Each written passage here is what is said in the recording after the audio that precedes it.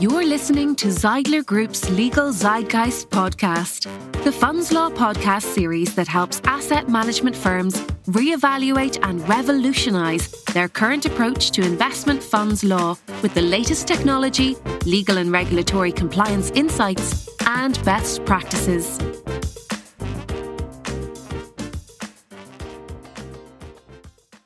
Hello, this is Kunal Grover. I'm your host for today. I'm Head of Business Development at the Zeidler Group, and I'm joined by my colleague, Robert Boyle, who's Head of Legal in Ireland at the Zeidler Group.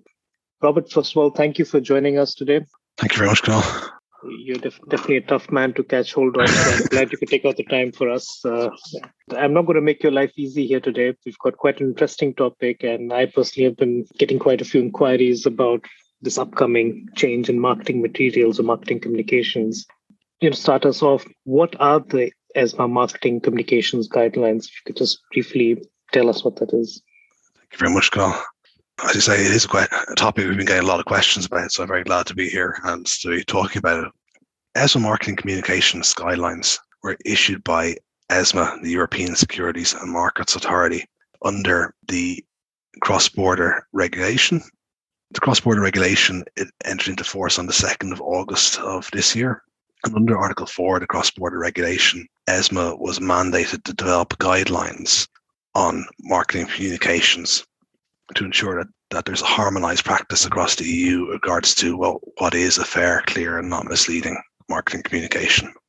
And that's what ESMA have now done, have issued these guidelines.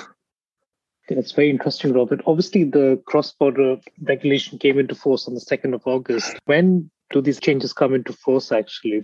So UCITS management companies and AIFMs will have to comply with the guidelines by the 2nd of February 2022.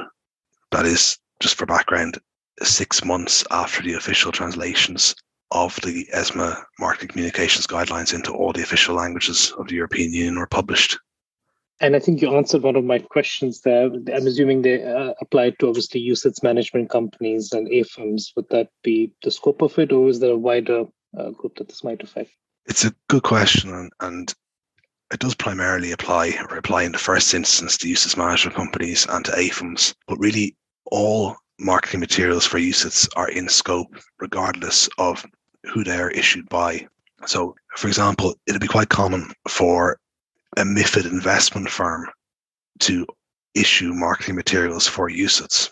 And it is not the case that just because the marketing materials are issued by a MiFID investment firm that these guidelines do not apply. Our advice is that they do apply in those circumstances. They apply to all UCITS marketing communications.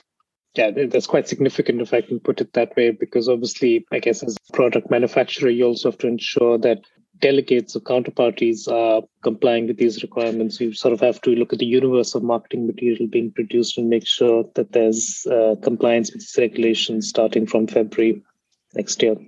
Indeed, and actually this is quite a controversial point during the development of the guidelines. They wanted to put into the guidelines that UCITS management companies and AIFMs would be responsible for the content of all marketing materials, even those issued by their delegates, for example, distributors authorised under MiFID.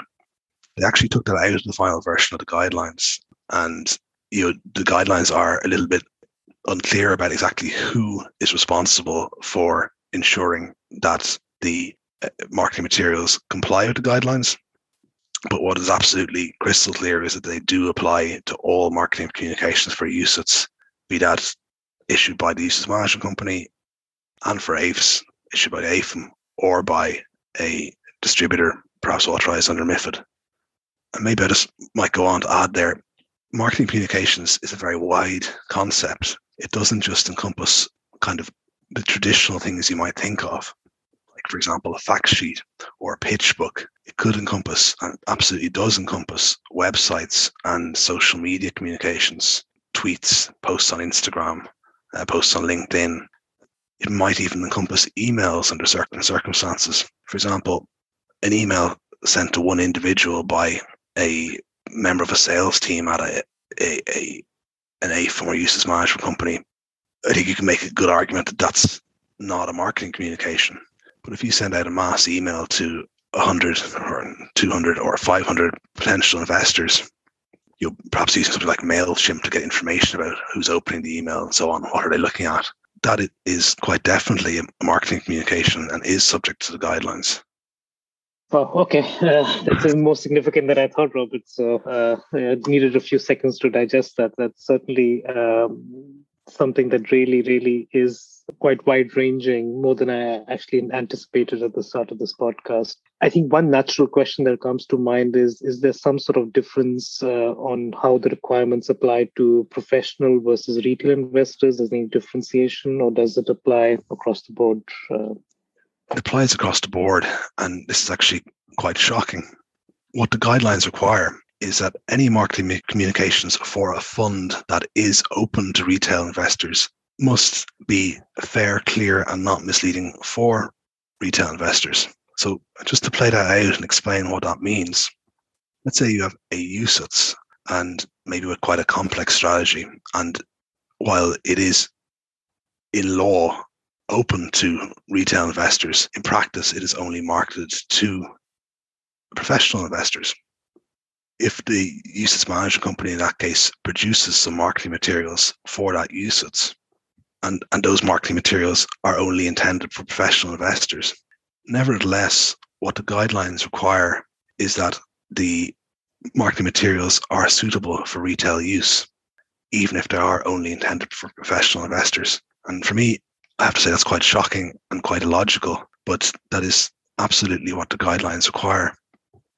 The logic that ESMA has for this requirement is they say it's impossible to distinguish between marketing materials intended only for professional investors and marketing materials intended for all types of investors, including retail. And the only way to distinguish is by the type of fund to whom the fund is open. Conversely, one positive aspect of that is that, of course, an AIF that can only be marketed to professional investors, the marketing materials for that AIF must only be suitable for professional investors under the guidelines. I guess UCITS manages mostly that, even though a UCITS fund in principle is a product that can be made available to retail investors, it's a lot of times we find that certain promoters only focus on professional investors, even though they have a retail type fund. I guess those are the ones that are going to be highly impacted by this. And I might just add, it remains to be seen how the market will react to that.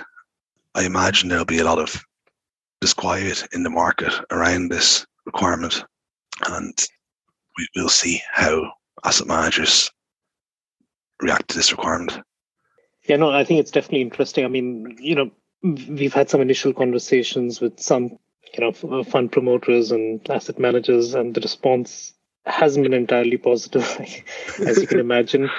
And they're certainly seeing this as quite a burdensome piece of regulation that's come in that really doesn't look at the reality of how fund distribution works on the ground. And, let's say the experience levels of certain types of investors, they may not require the same level of regulation for certain types of investors. I'm talking about the professional versus retail investor base, but that's probably another topic for another podcast at some stage. Maybe to dive into some of the specifics around the regulation. I know in the past there has been a lot of changes, or let's say a lot of focus on how past performance is displayed. Does this regulation at all tackle past performance and how that's displayed?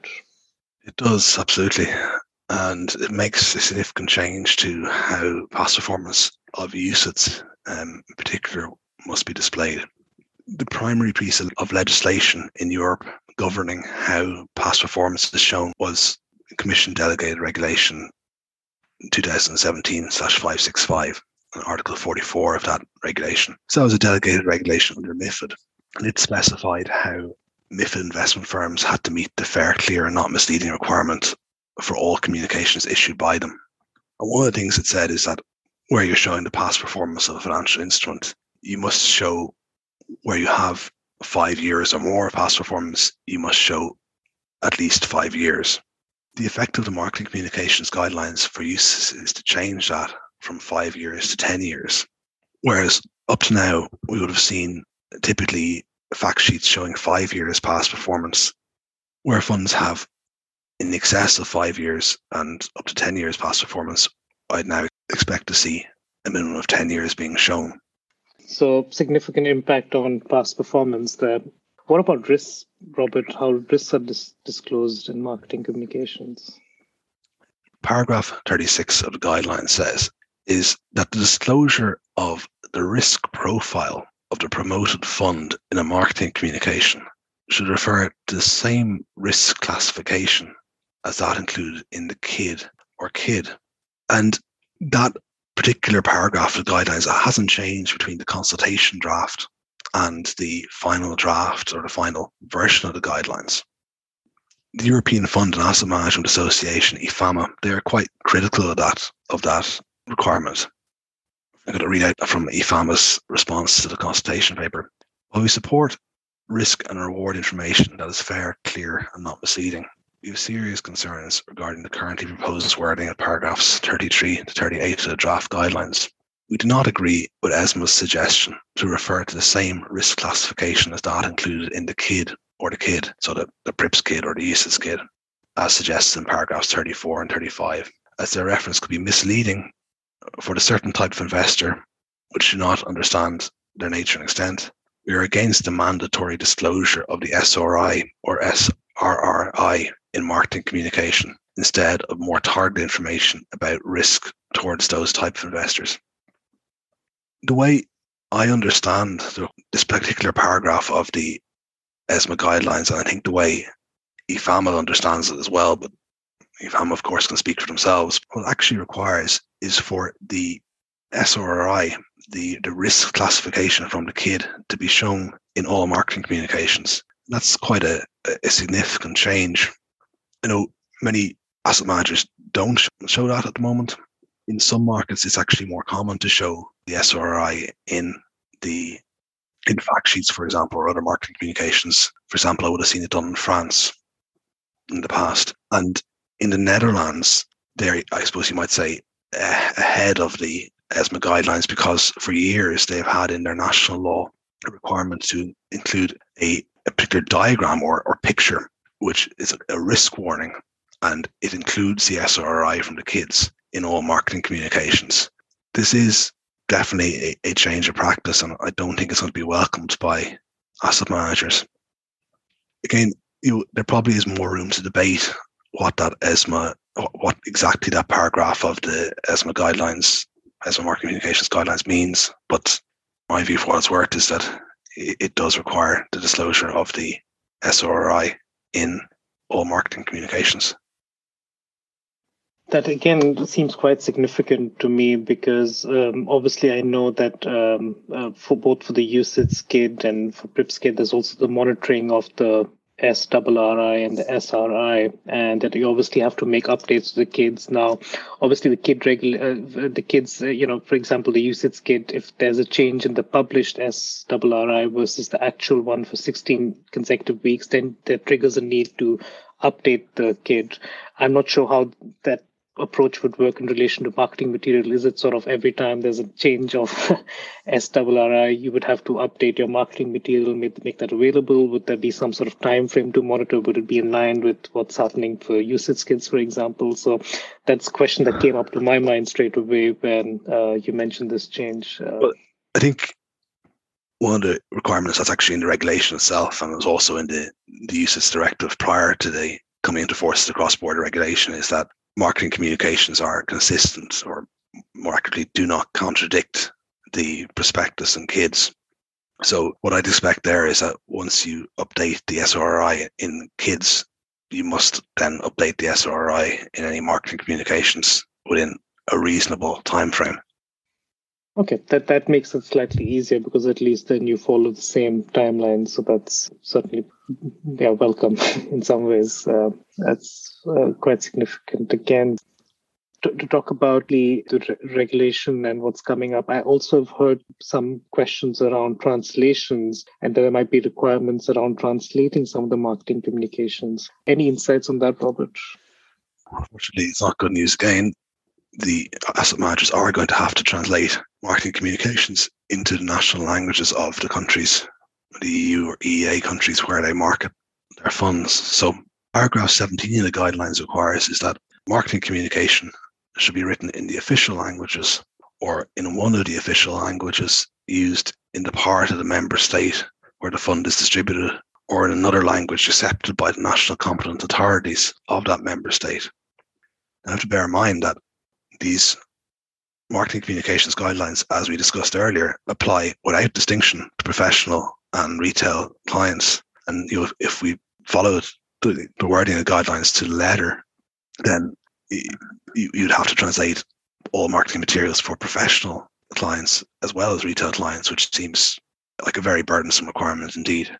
To our knowledge, no national competent authorities, in other words, regulators in any member state, have yet indicated that any language other than the official language of the member state is acceptable for marketing communications. And I think it's also worth noting that this requirement did change between the draft guidelines and the final guidelines.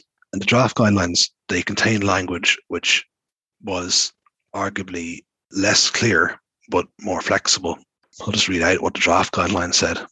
They said, when promoting a fund open to retail investors or potential retail investors, marketing communications should be considered clear for the target audience of the promoted fund if they are written in the official languages or one of the official languages of the member state in which they are provided. However, in promoting a fund open to professional investors only, marketing communications may be considered clear for the target audience of the promoted fund if they are written in a language customary in the sphere of international finance. Additionally, the information should be seen as not misleading when it is consistently presented in the same language throughout all marketing communications that are provided to each investor or potential investor, unless the investor or potential investor has agreed to receive information in more than one language. So maybe just to pull that apart a little bit, what was nice in there for asset managers was that it said that when promoting a fund open to professional investors only, so for example, an AIF that was marketed using the AFMD marketing passport, a language that is customary in the sphere of international finance could be used. In other words, English could be used. That guideline was taken out between the draft and the final version. And to give a little bit more background, there has always been this fair, clear and not misleading requirement for marketing communications under the UCITS directive, at least going back to UCITS 4, and I expect much longer. There's always been the question, well, if you provide marketing communications or to a investor in a language that is not the investor's mother tongue or not an official language of the country where the investor is resident, is that fair, clear and not misleading? And I think that's always been an open question. I think in the past you would have advised, well, in a professional investor context, the answer is probably yes, but in a retail investor context, probably no. But now what ESMA really seem to be saying is that it is not fair and clear and not misleading if you provide a marketing communication to an investor. Remember, that's any investor, professional, retail, or otherwise, in a language other than the official language of the member state where the investor is resident. Again, I'd say it remains to be seen how the market will react to this. It's quite a far-reaching requirement if you follow it to the letter. I have great sympathy for asset managers in trying to figure out how to comply with these requirements and what to do. It certainly seems like another change that isn't sort of in line with how the market works. I mean, it's not uncommon for marketing material to be translated, but that's normally dictated by market dynamics, market practice, rather than just a, general rule of thumb. Thinking here straight away is increased costs for asset management firms if they had to translate their marketing material, which is, let's assume, in English most of the time, into different languages. Even if it's just 3 or 4 languages, that could lead to quite significant increased costs. I completely agree, Conal. And you can say there's an irony here in that the purpose of marketing communications guidelines is to promote a harmonized approach among regulators across the European Union. And the point of having a harmonized approach is to try to make it easier for asset managers to distribute their funds on a cross-border basis so they aren't met with differing requirements from regulators in different member states. But I think there's an irony in that precisely the opposite has been achieved. Perhaps ESMA have actually succeeded in making it more difficult in some ways for asset managers to distribute their funds on a cross-border basis within the EU. I totally agree with you there that it seems to have done the opposite of what it was meant to achieve. Robert, I mean, just obviously we've discussed quite a bit here. I mean, if I was sort of working at an asset management firm and I was sort of in charge of dealing with marketing communications, I'd be really stressed out at this point. Any advice, any tip? How would you advise someone that has to sort of digest this and see how to manage this upcoming change internally?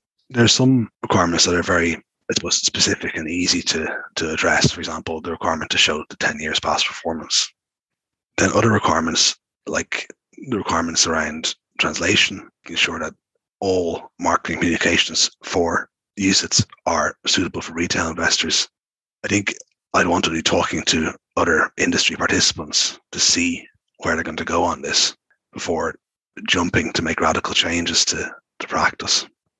Just to add, I think I'd also advise that you go ahead and add the SRI to all marketing communications. I know it's not an easy thing to do, but it is easier than some of the other things that the marketing communications guidelines require. So it's probably fair to say, Robert, there's some maybe easier and quicker wins, and there's some more substantial probably challenges that managers will have to deal with. I'm just thinking operationally as well, for example, something like fact sheets that get produced sometimes on a monthly basis on the first of a month, to be able to get all the updated data input from the portfolio managers and then manage the translations and still be able to publish fact sheets, assuming that you have to translate them on the first of every month, is going to be at least quite difficult in my opinion, because already producing them just in English is quite difficult, and managers do quite well to whoever's able to do it on the first of the month to do that. That's another area where I'm seeing probably quite a bit of complication should there be a translation requirement.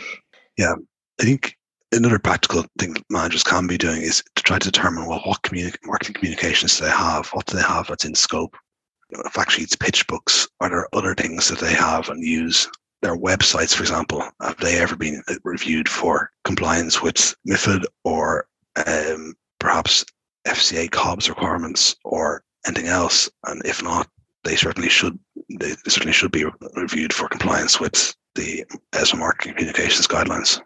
Oh, that makes a lot of sense. Another thing that just really popped into my head was obviously some regulators also require that they verify marketing communications. I'm thinking of Belgium here, and probably if you're distributing in Belgium, you might want to think about your approach there, because it's not only about meeting these regulations, it could also be that the regulator wants to see and verify the marketing communications. And I've known in the past it can take some time to do that in Belgium. Indeed, Belgium would be the most extreme example where all marketing communications for retail must be reviewed in advance by the regulator before they're used. In France, there's a similar requirement, but it's difficult to advise on exactly what marketing material must be submitted to the regulators or to the AMF in advance before it's used. In those jurisdictions, particularly Belgium, are challenging. And if you are producing retail marketing materials for Belgium, it's worth putting in a lot of effort in advance before you go to the approach to regulator for review of the marketing communications of the particular marketing communication, because the regulator will come back with many, many questions. How do you approach Belgium? Because you might be going through this back and forth, and then the data that you have in this marketing communication is out of date by the time you get the sign off. It is difficult. I mean, you probably only deal with, say, a recurrent retail marketing material like a fact sheet where the data has to be updated every month, but the content is fairly static. Robert, I'd like to thank you. Obviously, I think it's a topic that has gone a bit under the radar, but people are slowly starting to realize this is coming down the line. This can be quite significant and might have a lot of operational challenges as well as costs. We'll have to see how the industry reacts to this upcoming change. Yeah, absolutely. That's something I'd be very interested in from hearing from your good self as well. Robert, thank you so much for your time. It was always a pleasure speaking with you. Thanks, Carl. You reached the end of another episode of the Legal Zeitgeist podcast. Connect with us at zeidler.group to subscribe. Thank you for listening. The Legal Zeitgeist podcast is provided for information purposes only and does not constitute legal advice. Professional legal advice should be obtained before taking or refraining from any action as a result of the contents of this podcast. All rights reserved.